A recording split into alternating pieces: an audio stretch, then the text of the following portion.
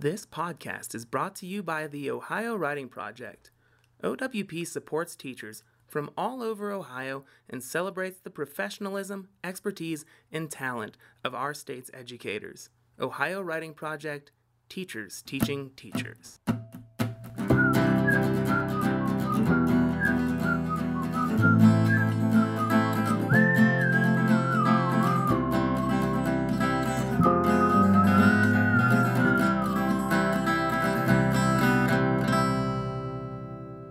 Welcome to Right Answers. I'm Noah Waspy, and I'm here with Beth Reimer. Beth, how's it going? Hi, Noah. It's going well. It's going well, considering. Yeah, considering indeed. Yeah. So before we get to all the things that we're considering, what's going on at OWP right now? So a lot of supporting teachers, right? I mean, the Ohio Writing Project is at its best and at its core teachers, teaching teachers and teachers helping each other out. So a lot of supporting teachers at OWP right now from Twitter chats or with each other, and to just knowing that as teachers together, we can solve problems with each other, and we can see all the hard work and the roadblocks and the celebrations that we're all going through, but then also some formal support, right? We are working in schools.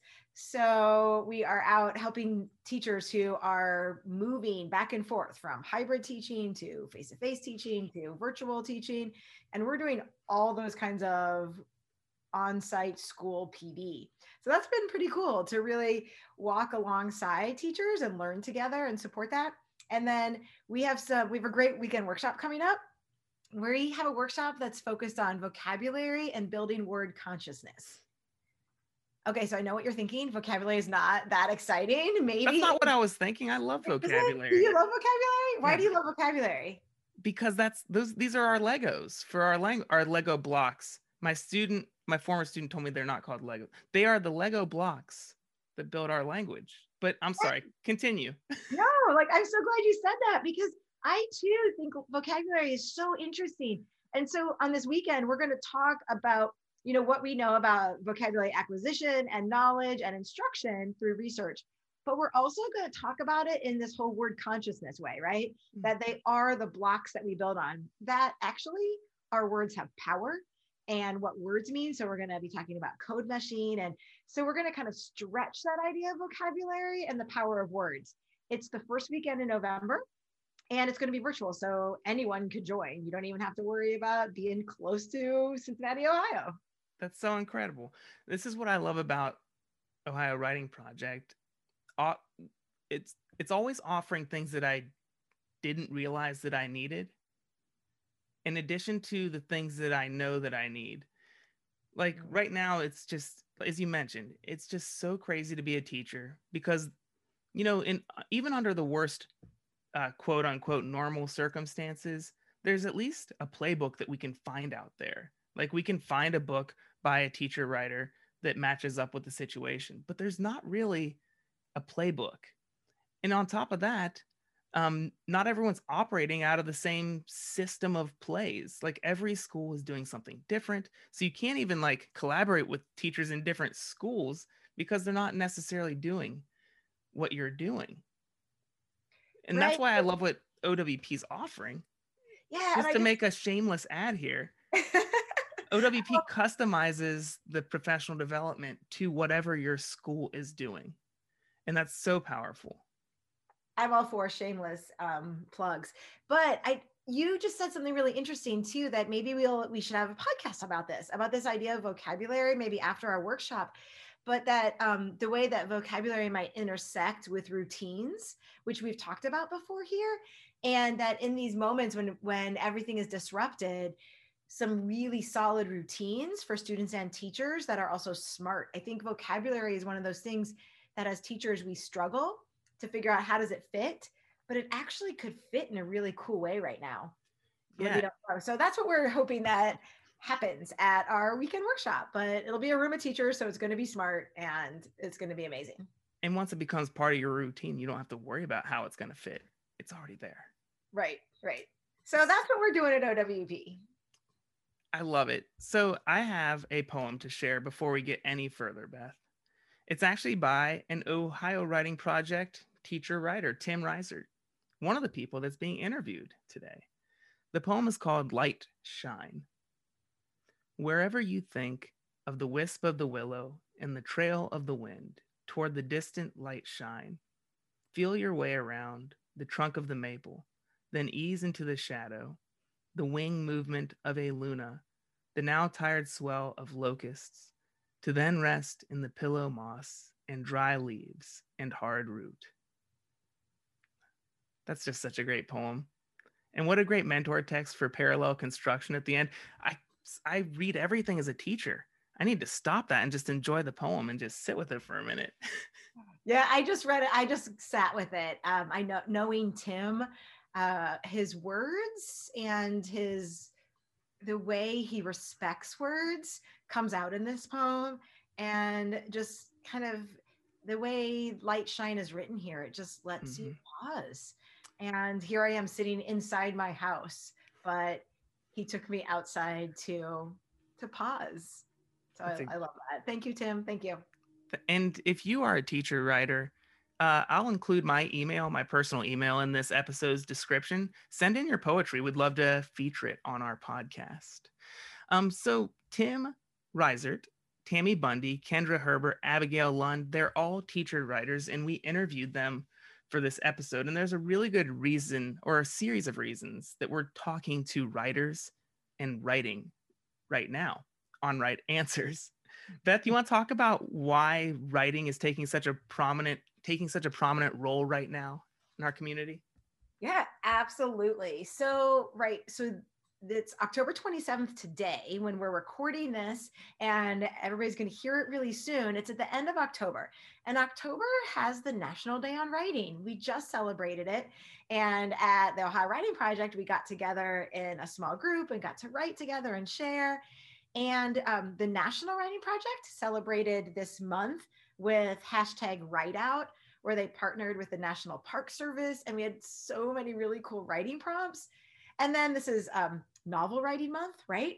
So this whole idea, like October has become this moment to pause and think about our lives as writers. And so you and I were talking, right? And it was like, who do we want to talk to in Right Answers? Who's thinking, do we need to hear right now?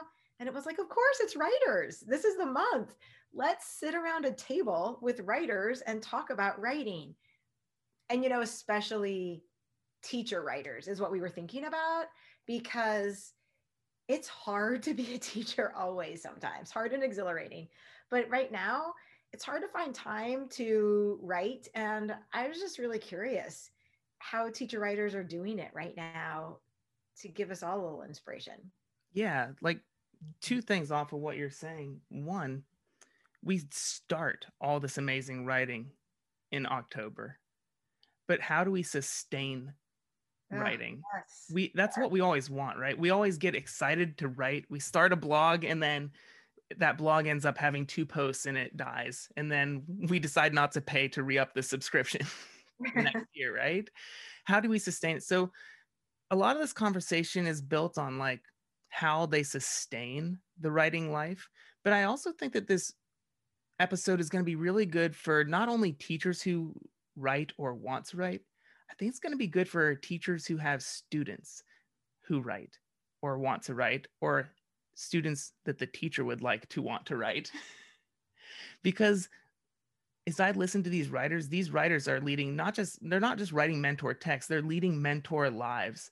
And we can distill so much from the way they work that we can pass on to not just ourselves, but our students.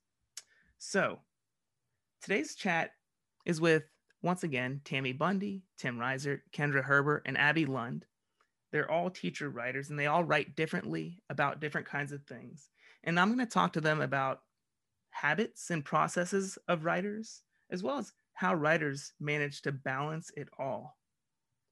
It's still managing to make time to write. So here it is, my interview in this wonderful writing roundtable.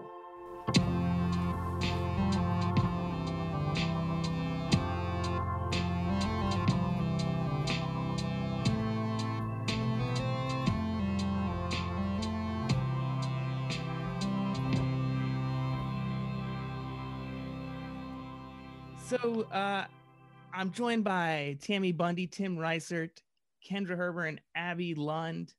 And I'm so excited to talk to you all today about writing. I mean, after all, it's the Ohio Writing Project. So we're just going to talk about, life as a writer. But first, I kind of wanted to introduce everybody to you if they don't already know your work. So let's just start with what you're all working on as a writer right now. So Tammy, let's start with you. What are you currently working on? Yeah, I think first of all, I'm just so excited to be here. Anything I can do with OWP, it just fills my heart with joy. I am so excited to be here as part of this. As a writer, I think I am always working on many different things. It's more of an ADD type of thing, but I'm working on one thing and then I think of another. But right now I have one of my middle grade novels came out right before the pandemic. It was called Pixie Pushes On, and then of course all schools shut down and everything. So I'm working on still trying to get that one out in the world a little more. I have another book, my debut picture book that's coming out next month, November, also during the pandemic. But hey, I'm so excited that it's going to be out in the world. It's called Lullaby Prayer from HarperCollins. And so working on public relations for that.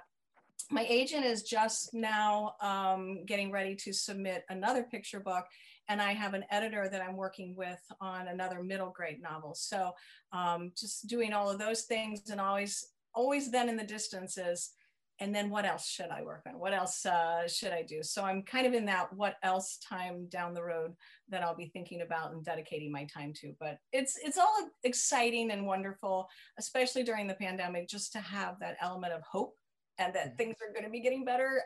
So I'm concentrating on that. And you write nonfiction, you write fiction, you write picture books. Is that what's next thing, part of that diversity and types of writing that you have going on? Yeah, I really have now geared more towards the fiction. In the first half of my writing career, I just decided I was going to write nonfiction because I was writing a column for the Cincinnati Post, and that became a book. And it was all through a smaller inspirational publisher that I didn't need an agent for. Then I went back to teaching through OWP. I got my master's and went back to teaching. And that's when I said I graded one too many book report on Twilight. And then thought, okay, I could do this. And so I just became really aware of fiction and how that can really draw readers in. And so that's where I then set my sights on writing middle grade fiction. And for that, I needed to get an agent and do all that. And so I have 2 books with Penguin that are middle grade. And then my third one that's out right now is a middle grade. And then, or not out, but it's out for submission. And like I said, my picture book is coming out soon. So yeah, I think I've really enjoyed the fiction right now, but I've learned never to say never to pin yourself down and say this is the only thing I write, because you're going to find something else. That's a good point. That's true. All right, let's go to Tim. Tim, what kinds of stuff are you working on right now? Thank you, Noah, for having us. And Tammy, great to hear. Just that great message about the idea of, don't be pinned down or always keep working. What I'm working on currently, it's been a long process, but I've been working on a full-length album. I do a lot of songwriting. That kind of predates my teaching career. Way back when I lived in New York City, I taught in New York City too. But I did a lot of home recordings. So kind of independent music and home recordings. And this is right about a year ago. So right before, things got complicated in the spring. In the winter, I spent time in a music studio. The first time working in a real studio with a producer and a mixer. And was developing a full-length album. I haven't finished. I have everything written, but it's really nice to be in this stage of, I guess, kind of realizing the whole project, kind of getting it into form. And also nice not to have the pressure of having to write, although the writing of music happens continually. It's a slow process, but I always keep at it. And I also work with poetry. That's kind of a go-to because it's quick and easy for me. I am a father to two young children, and so any moment I can find to write, it's usually in poetic form. I always joke with my students. I teach creative writing, and so I joke with them that that's the only time I have devoted to, a 30-line poem or something like that. But I really like the process, and I have been working on a large collection of poems, and I continually work towards a poetry grant. It's kind of like my go-to goal. It's a stretch. I know I'm up against tough competition, but it's something that keeps me writing throughout the year. I was worried I'd forget to unmute myself, and I remembered at the very last second. Sorry about that. And Tim and I were in a writing group together, and it's been a real joy to get to listen to some of that music. Do you mind if we put your Bandcamp link in the episode description? I don't know. Yeah. All right. Look forward to it. I don't have new stuff posted there, but when that will be finished, that'll be posted there as well. Yeah, so. People can at least get a taste. Mm-hmm. Thanks, Tim. All right, next up is Kendra Herber. So, hi. Yeah, what are you working on, Kendra? I just finished my memoir, which is called Whole: A Leg Up on Life. And it just takes readers through my journey of growing up as an amputee. I was born with 3 toes and a missing fibula bone. My foot was crooked, about 1.5 inches difference in length. So a lot of struggles, growing up and things like that. But it also takes readers through some of my accomplishments and victories and things like that. But right now I'm kind of just working on my blog, trying to get more readers, and a lot of amputees from various support groups and things like that are reading that. And I just interviewed a Paralympic gold medalist for my most recent blog post. So I was really excited about that, to hear from Grace Norman, who is also an amputee. She's below knee, just like me. So it's pretty neat to see how far she's come. Wow. And it seems like your book is written for people who've gone through things that are adjacent, I guess I could say, to what you've gone through, right? Yeah, because it really relates not only to people who are amputees, but really any physical problems, and just anyone who views themselves as maybe being outside the mold or just a little different. I'm hoping that it gives inspiration to people and lets them know that we really set up our own barriers for ourselves, and we can kind of break through that and lean into what life throws at us a little bit. So hopefully it provides some motivation or encouragement. What an amazing message. Thanks, Kendra. Yeah. So next up we have Abigail Lund. Abby, tell us about what you're working on. And man, I know that you are working on a lot. So I've got a spaghetti brain. I'm Abigail Lund. I am actually working on a project right now that I have been working on for many years. I got really jazzed and excited after a forced placement. I was moved from the ELA classroom, everyone's dreaded biggest disaster, into the math classroom, and I thought it was going to wreck me. I was like, I can't do that. I don't know what I'm doing. And like all things, I'm a perfectionist. I had to figure it out. And I just decided I have to do this through a reading lens. And there are some amazing giants to stand on shoulders of, Marilyn Burns, and so many people have done this work. But I got very excited about it and started doing some work, writing, researching, and was making some progress with how can we actually start writing and reading truly in classes, not just prompts. How can we do this outside the ELA classroom? And I got pregnant with my son unexpectedly, and my brain turned to mush. I didn't write for about a year, And it was so painful. I would go to sit down to write and just cry. I couldn't think. I had pregnancy brain really badly. And then my son was really colic and not very well when he was born. And so I didn't write for about a year. And it was like one of the most painful years of my life. And so I think I'm coming out of that. Since March, my son has been doing a lot better health wise. And I have found new life in this project again. And this summer, I did some more work through the OWP project and just found people to come alongside me and champion some of my work. And I just needed that push again to do it with an 18-month-old.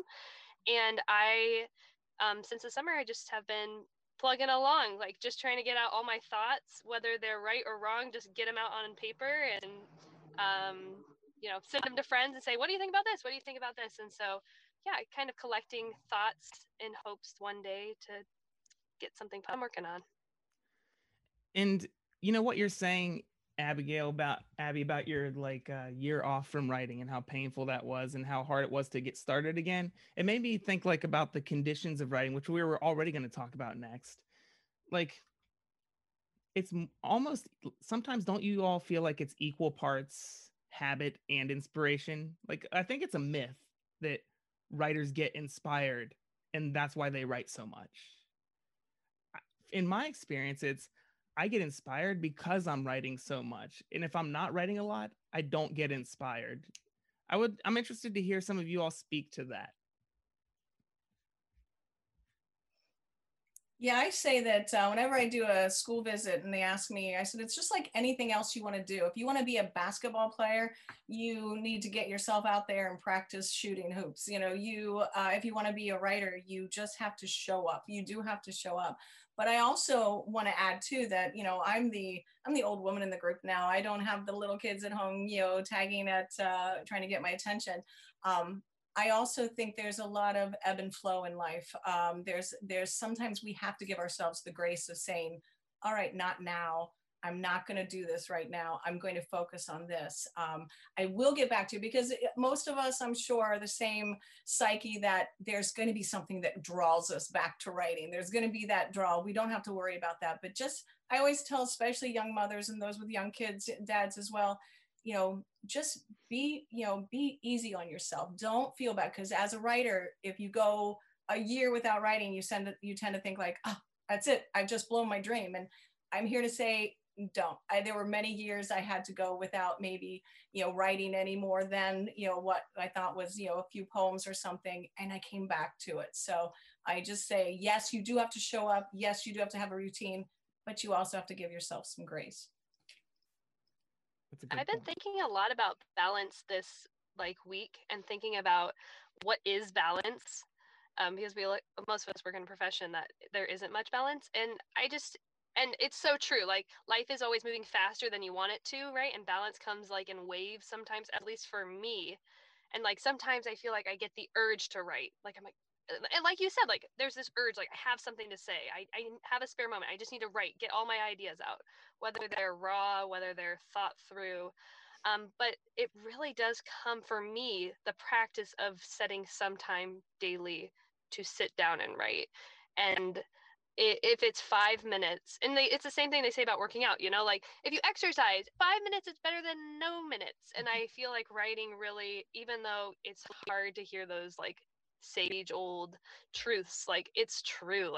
If I give myself 5 minutes before I start my school day, or 2 minutes while my kids are wrapping up their things to leave for buses, I find more of a balance for it, because writing doesn't always have a balance. But as you practice, and just brushing your teeth, I don't know, it comes more natural every day, and you don't really think much about it. You just do it. That's so smart, Abby. And I see that Tim might be ready to talk after this. So I see you there, Tim. My friend Nina, who I've interviewed for a future episode about writing in math class, she talks about all the time to me about mini habits. And I guess there's a trend. A lot of people wrote about this. It's not about exercising and doing 100 push-ups a day, because a lot of people can't access that. That's not in their what we call zone of proximal development.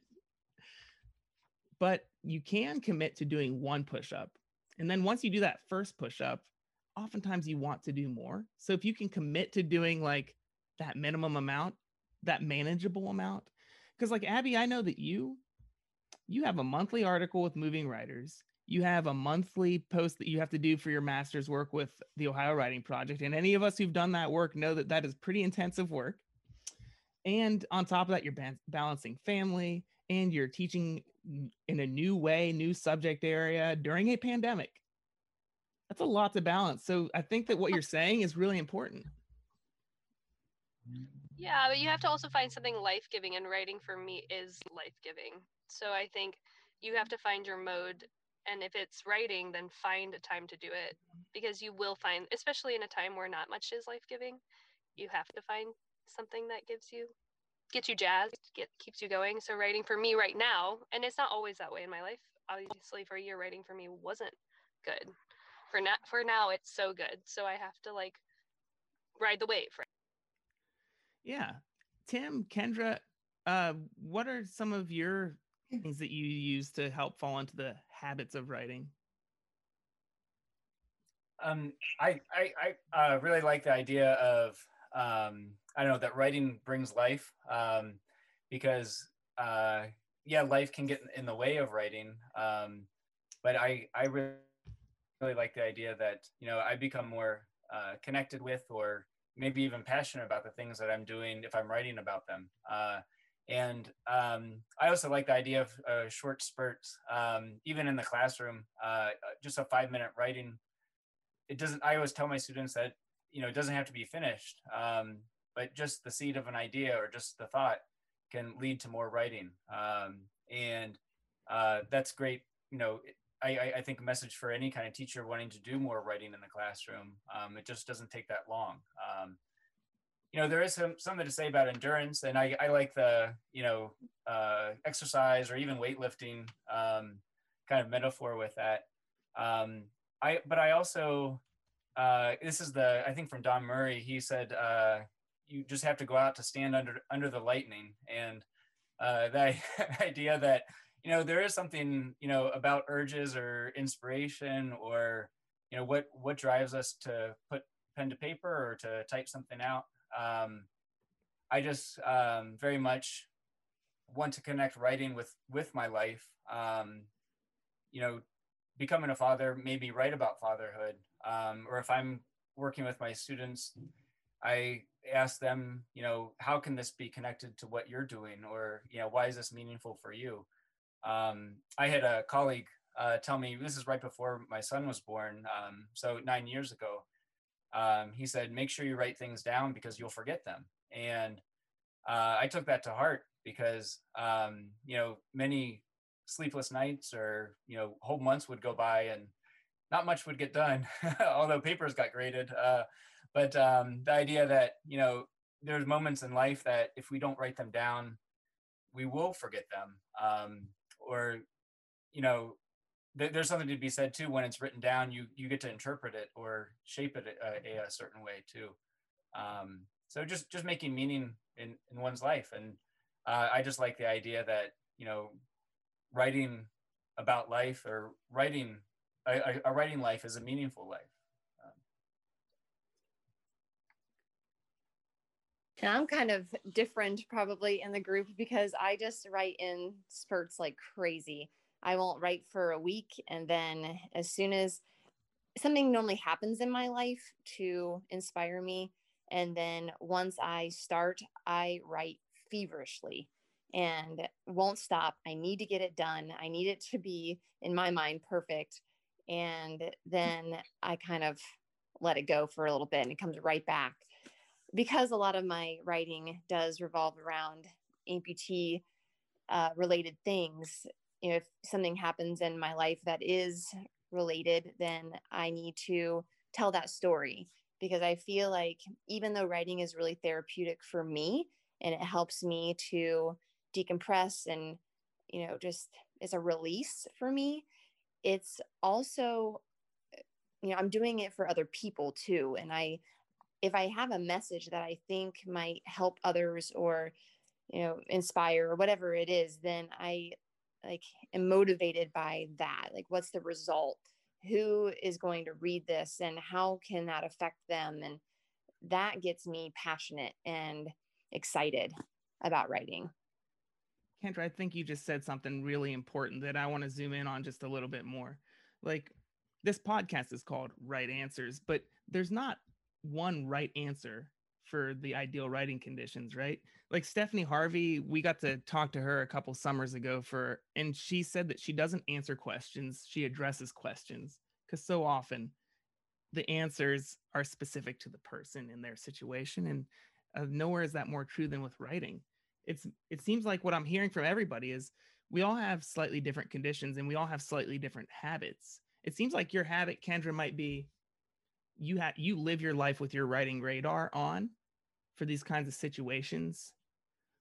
Jack Antos calls it the writing radar. I should cite my sources since I'm an English teacher.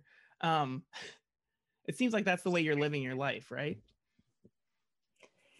Yeah, I mean, I definitely try to, and whatever moment is provided, I always think like there's a reason for that, and I'll capitalize on that and kind of use the moment.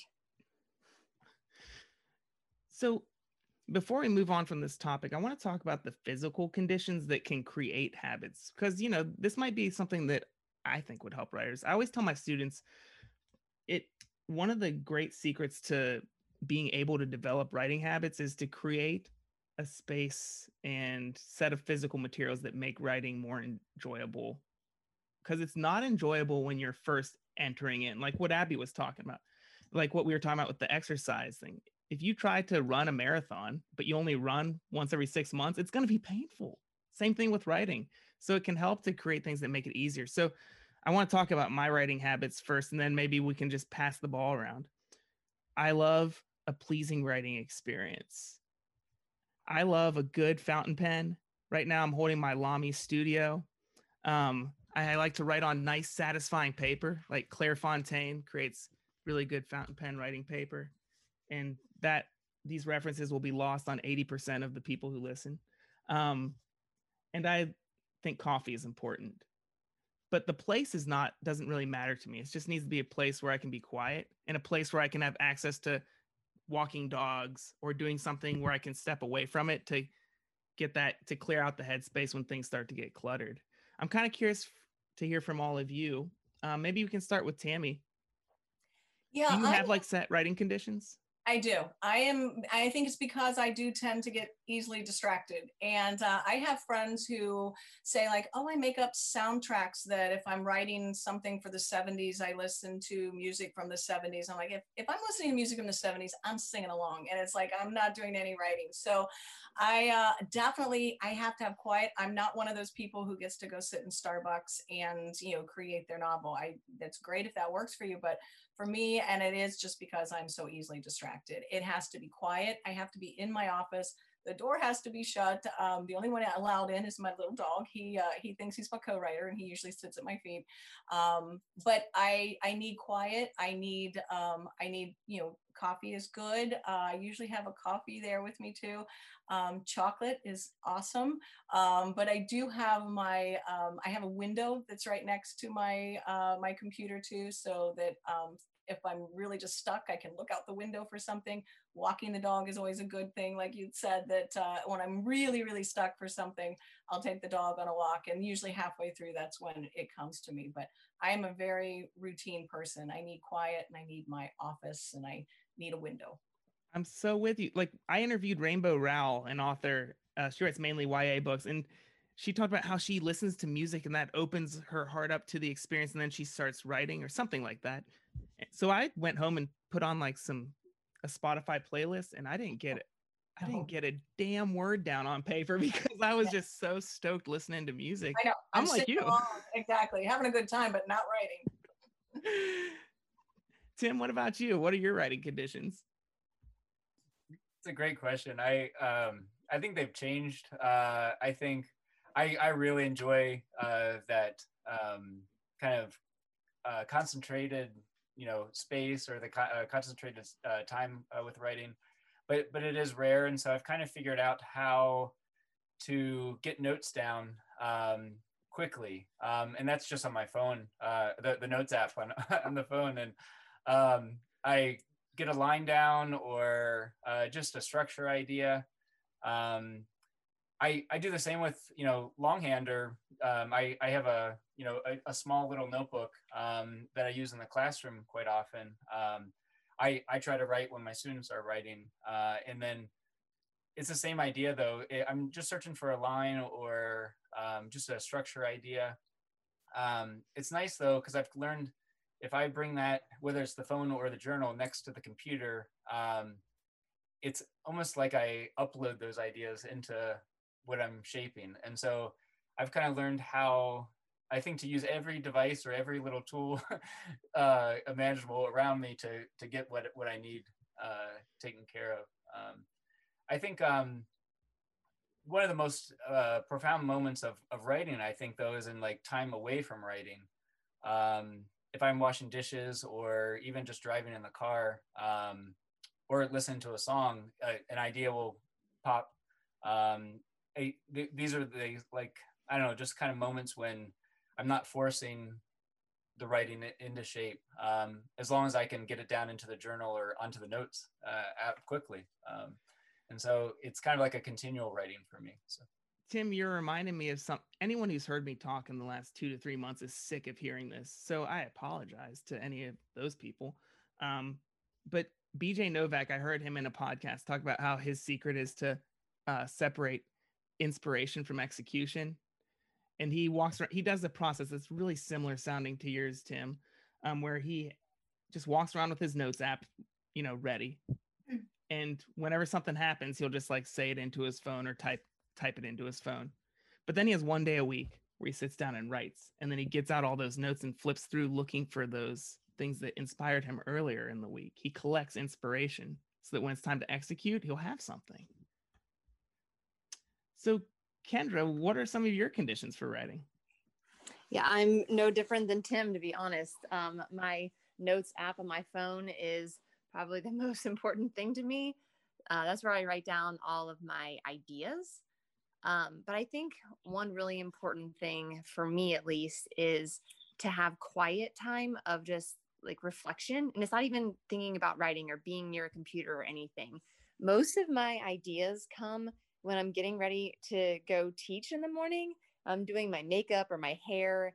No one is around me. I'm completely quiet, and I don't have any social media there to distract me or anything. It's just me quiet and able to think. And that's when the ideas really come. But it can happen at the grocery. It can happen whenever. And I do the text to speech option and have Siri basically type it into my phone. I sound like an idiot in the grocery, but whatever. We do what we have to do. What are some things that you might say into your phone in the grocery store that would weird people out? Well, mine's always about legs. So I'll be like, tell about that story when your leg fell off in soccer. It's like, yeah, people are probably looking at me like I'm an idiot. My voice memos though come back. I think they're brilliant when I put them in, and then I go to look at them the next day and go like, what on earth was this? I have no idea what I was trying to say and what Siri thought I was trying to say. But does this ever happen to you, Tammy? Like you do a voice app note and you look at it the next day and there's that deflating feeling, or maybe it was, transcribed wrong. But then a few weeks later, you look at it again and you're like, oh, I do remember why that was good now. Does that ever happen to you?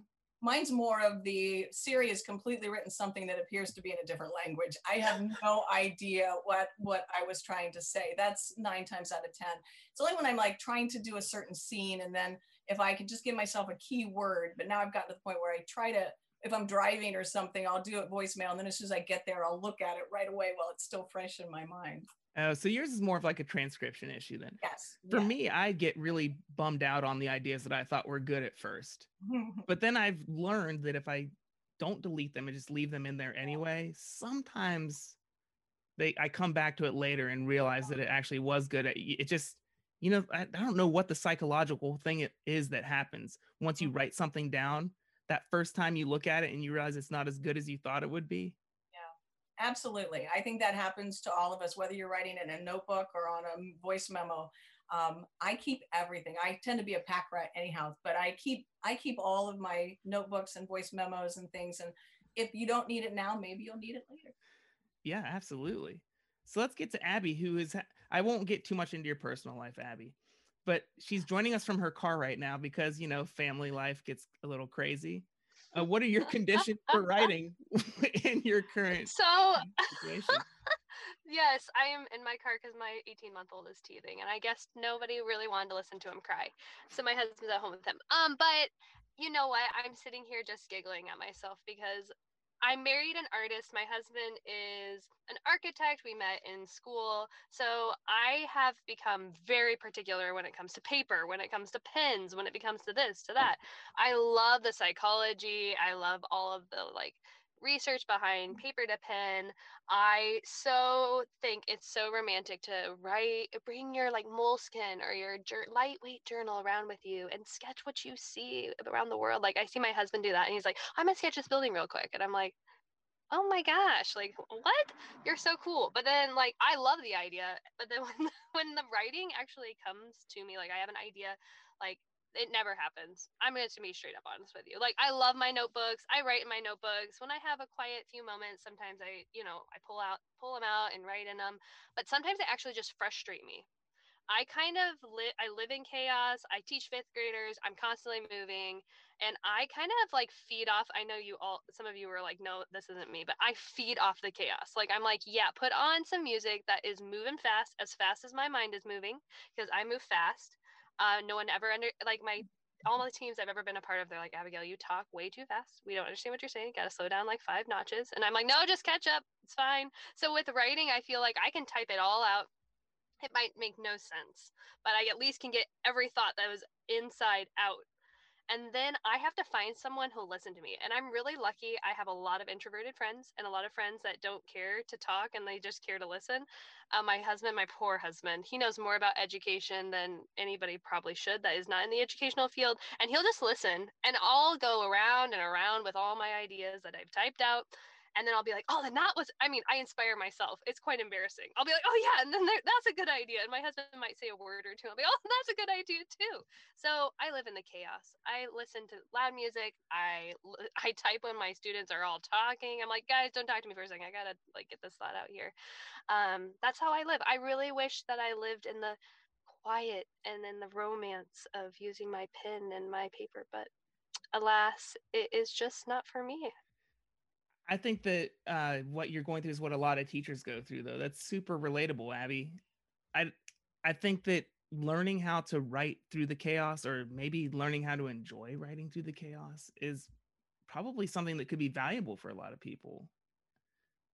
So It let's. feels good. It feels good to get all those ideas and thoughts out, especially in the chaos, because I feel like sometimes and maybe you guys feel the same if you're in the classroom. It goes so fast when you're working that if you have an idea or you have something, I just get more excited because I'm like, "Oh, this is an idea. Like this is something we could do. That we could do this later. We could do this today. We could do this in 5 minutes. Okay, I gotta get this idea out so we could do this in 5 minutes." That's like how I work. Like I just throw away all my plans if I think of something better. And so I don't know. It's inspiring, or it gives inspiration. So this is a perfect segue into the next topic that we wanted to explore. How do you balance writing with your other professional obligations, whether it's teaching, whether it's speaking engagements, whether it's or even just like, it doesn't even have to be professional. It's like, how do you balance writing with the needs of your families, needs of people around? What are some things that you do to balance your life so that you can find time to write, but also not feel like you're shortchanging something else? Yeah, that was always hard when my kids were little. I often wrote about being a mom, and my nonfiction books were starting with being a mom, and so I would get most of my ideas while I was rocking a little one to sleep, and it'd be the same thing. It's like I got to put this baby down so I could write this down before I forget it. But that's how I processed what happened in the day, the good, the bad, and the ugly. It all came out that way. Then when I started teaching full time and wanted to write fiction, it was a struggle. I will be the first to say that it took me a long time, much longer than I wanted it to. But I look back and realize it took the exact amount of time it needed to take. My first middle grade novel, I wrote and we sold it, and I had to get an agent, then I had to get an editor, and I had to get the edits, which a lot of people don't know that it's like 6-7 rounds of editing that goes on. So all of that happened while I was teaching high school English. My second middle grade novel I wrote while I was teaching as well.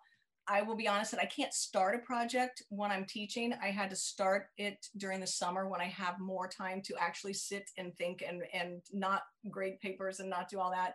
So I kind of learned that about myself because before I had these, I had 3 other manuscripts that to this day are still just in a file somewhere that nobody is reading. And it took me the 4th one to actually get the agent and then to get the book deals. So I just had to figure out what worked for me. And again, try to let go of the guilt, because when you are focusing on one thing, whether it's your professional, the job that's paying you the most, or your kids, we tend to just feel guilty about everything that we're not doing. So we really, again, have to just come back and say, this is the hat I'm wearing right now, and I need to not feel bad about it, because it was a juggle. It's gotten so much easier now that I'm older, but I teach through Miami right now, but my classes this semester are all online. So it's just, I just set aside, I know I have to do this today, and I'll do this for Miami and my students, and then I'll do this for PR, and then I'll do this for creative. And honestly, the one that usually gets the lower end of the deal is always my new creativity thing. That's because that needs time to flourish, and that needs time. You really have to cultivate it and water the seeds and watch it grow. So that's why I think even when I mentioned what I was doing, it's all about the things that I already have in motion, not the thing that I have yet to think of, because that's always the scariest and the hardest to take time for. That's so true. What about you, Tim? I like this question because I think there's a certain power in when I write, my students are writing. And I don't know if it's just that, skepticism that students tend to have, especially high school students. They want to say, okay, you're telling me to write, what are you doing? And I like just that message that if I have my journal out while they're doing journaling, 5-10 minutes or something like that in the class, I don't have to be writing that whole time. But if I start with them, if I duck out for a few minutes to take attendance or to pass out some missing handouts or something like that, they saw me start with them. I sometimes share what I've written, but I find it's pretty powerful to, empower those voices in the classroom. I know it does come down to if I'm showing them how to structure paragraphs, I show them how I can do it. Or if I talk about writer's moves, I can show them some writer's moves that I use. But ultimately, it is putting their work up there on the TV screen, or having them read aloud from the journal, so that they get to hear their voices. I think what really impacted me greatly in teaching creative writing was my wife and I. She's an artist, and we do artist books together.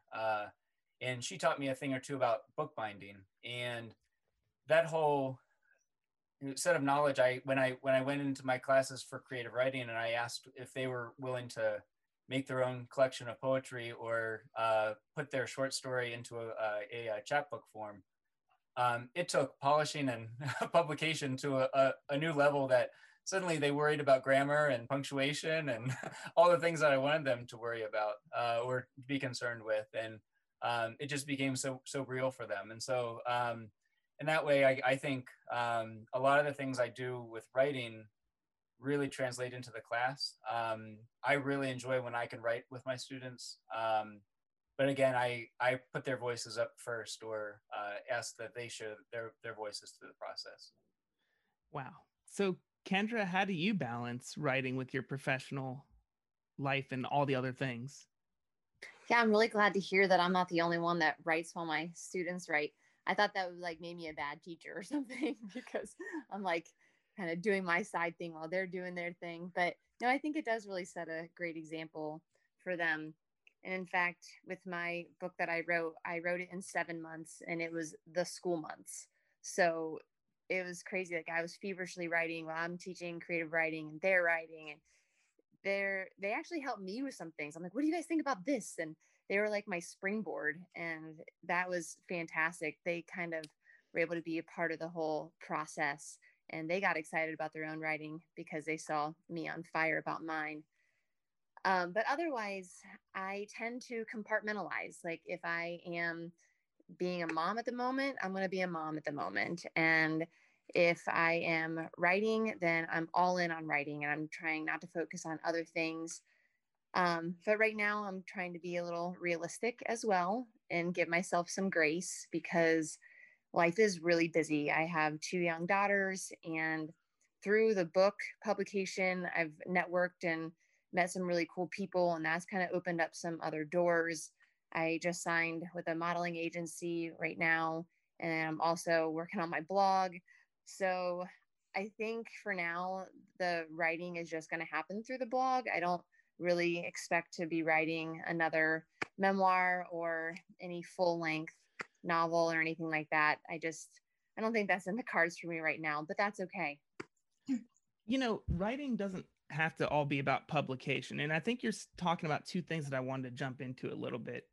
Um, First of all, I wanted to talk about writing role models, and because you and Tim are both talking about this, and I also want to talk about why write aside from just publishing.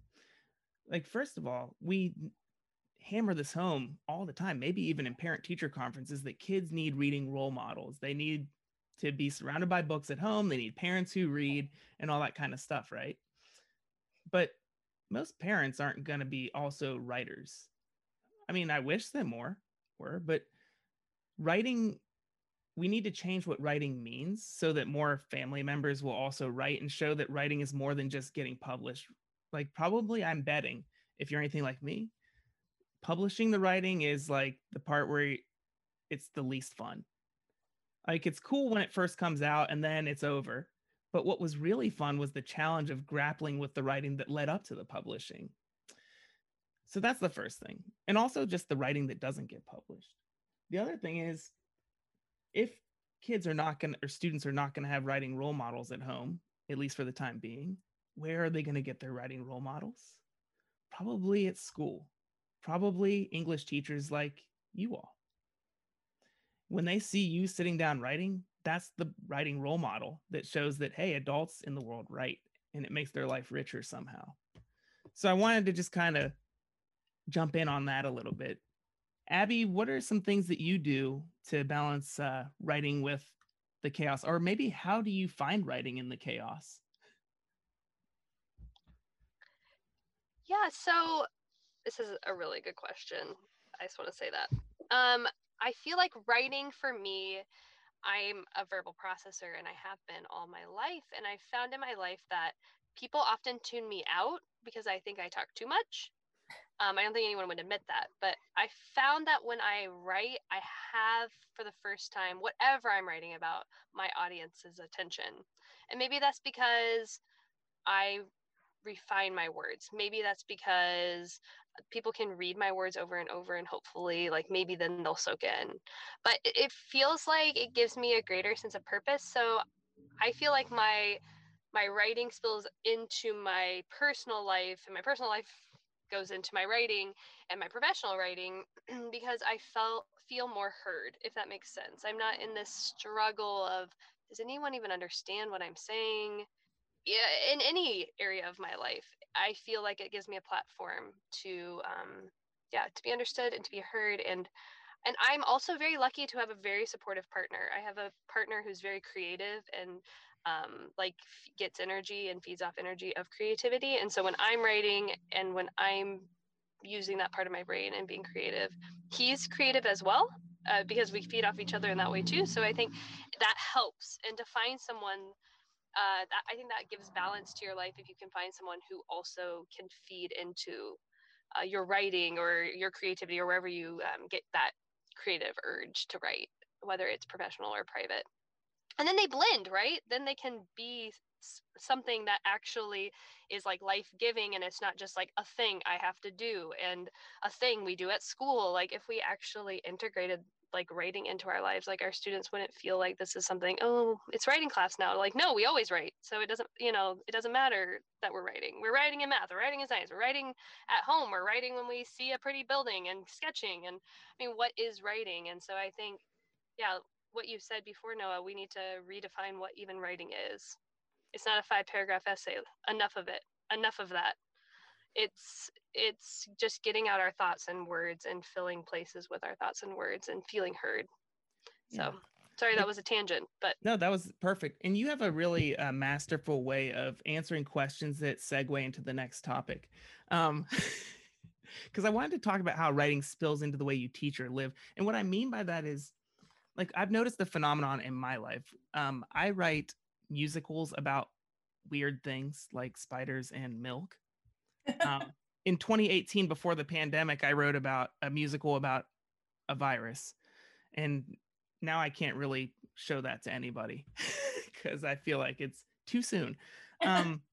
But I also write, I write a monthly column for Moving Writers. And I've noticed that writing makes me live more intentionally. Like, I listen to music, and I choose music that will be inspiring, or choose music that I want to use as a jumping off point when I listen to music.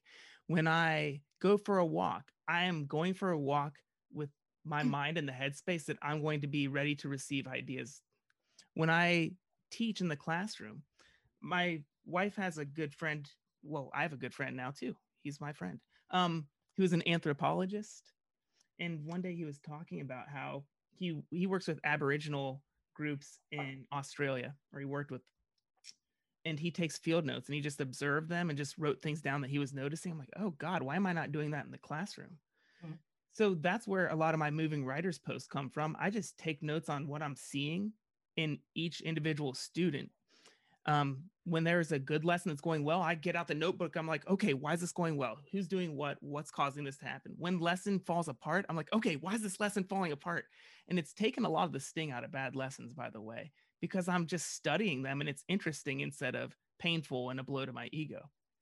But it's made me live intentionally. Writing leads me to live a more intentional life. So I'm kind of curious to see how this works, or if it works, with your lives. How does writing lead you to live more intentionally? How does writing spill into your life? Oh, 100% more intentional. I think those who have the writer's heart, they just feel things more deeply. We're paying more attention, which is why sometimes there are mental issues with the writer's life, because we just overanalyze everything. The very first things I wrote, as I said, were about incidences with my kids, and sometimes I would have to honestly remind myself to live the moment rather than just get ready to write about the moment. I would find myself at a birthday party, kind of like, as if I had zoned out, but I wasn't zoning out. I was actually trying to store it in the back of my brain somewhere, and I had to walk that balance of, I need to absorb, it's kind of like the people who are on their cell phones now, it's like, are you just going to record the moment, or are you going to live the moment first? And I think that was what I did. So definitely, I think it has made me more observant. I love the fact that you were talking about writing these down. So many of you have the little kids. I can't tell you that what it means to me today to have those down now, because I just became a grandma this summer, and to be able to go back and to read some of the things about my daughter when she was first born. I did write them down and I did remember them, but they were so far in the back of my brain that I now to go back and to read those things, it's just another dimension of awesome that I can share these and I can send these to her and I can say, oh my gosh, look at this chapter I wrote. And you're going to be so happy you wrote them down. You're going to be so happy you lived that way, because yes, you're going to blink and it's all going to disappear and they're going to be grown up. But to have things written down, whether it's in the classroom, whether it's at the home, you never regret having a record of what you were feeling for that moment. It's been my therapy throughout my entire life. Tammy, you're making me think about Ken Burns documentaries too.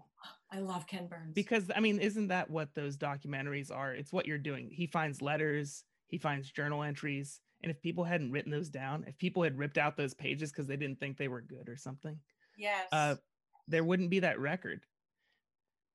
So I love that idea.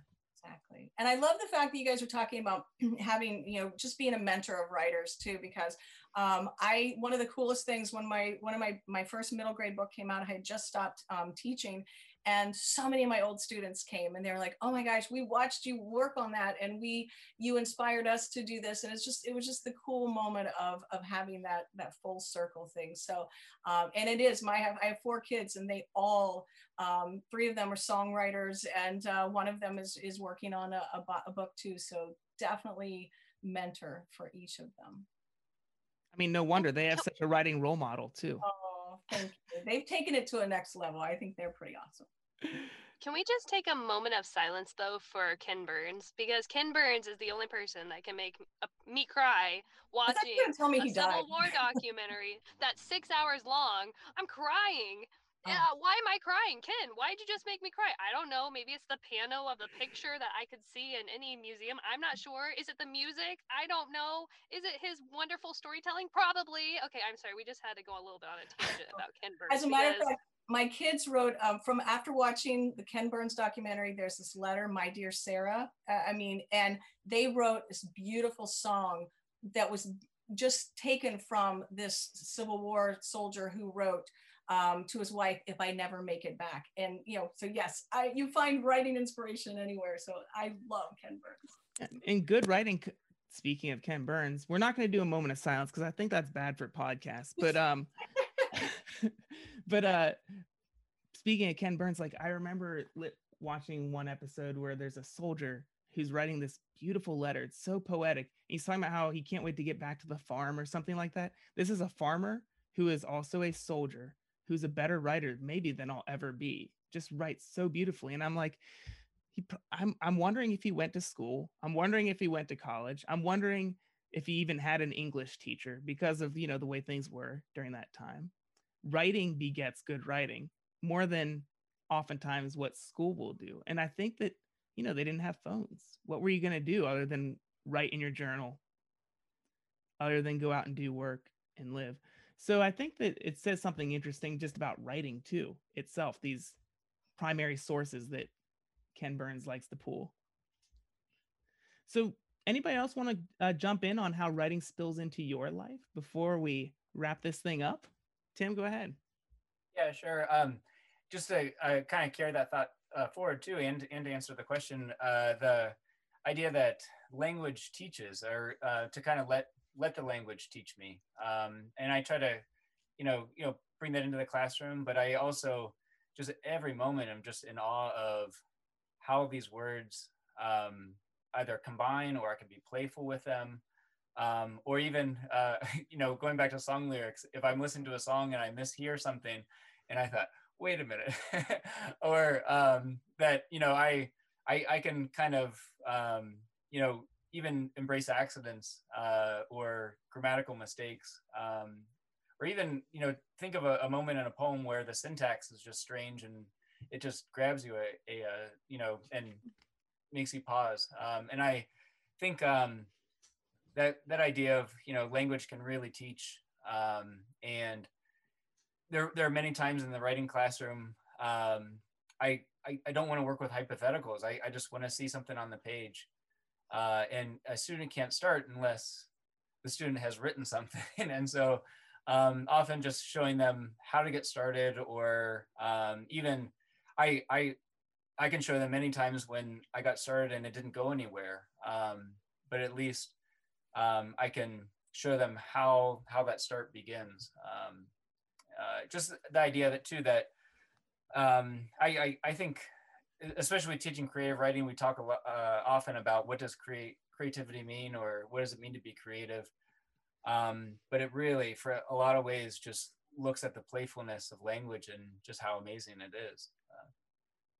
That's beautiful. What about you, Kendra?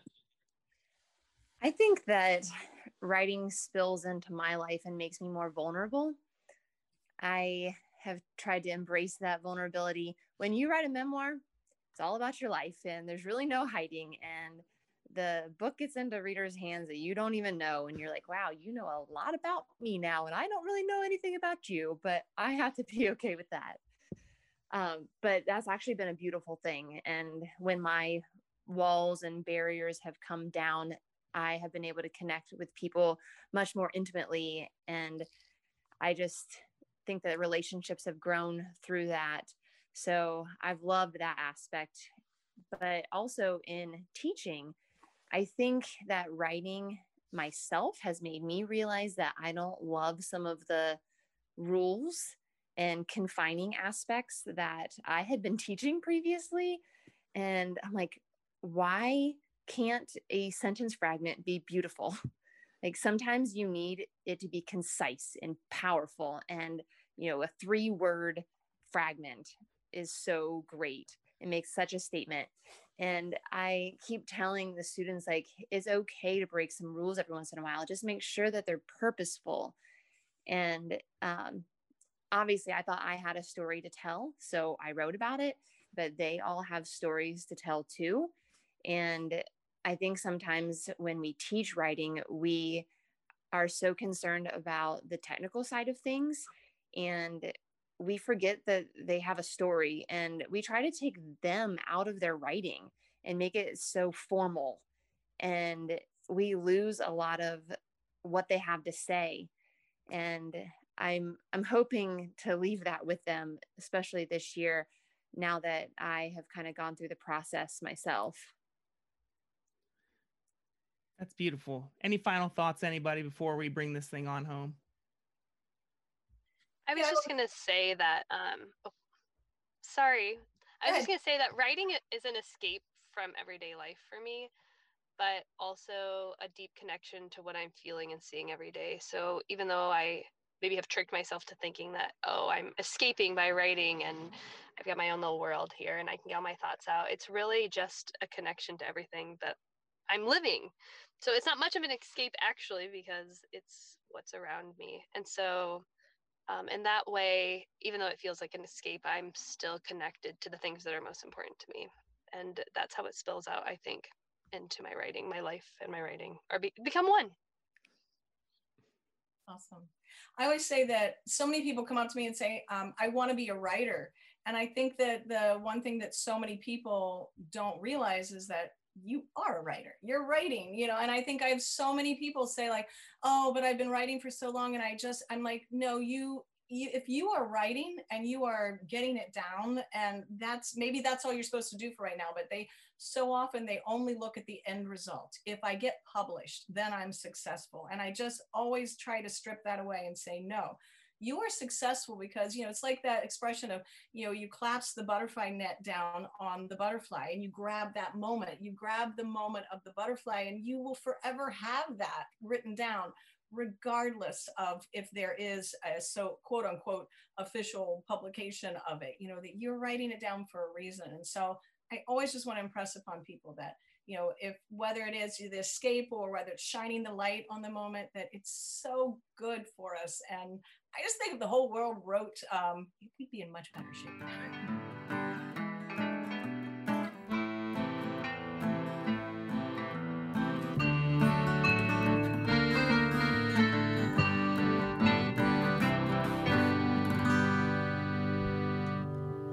This episode was so much fun to record, but it was very difficult to come up with a title.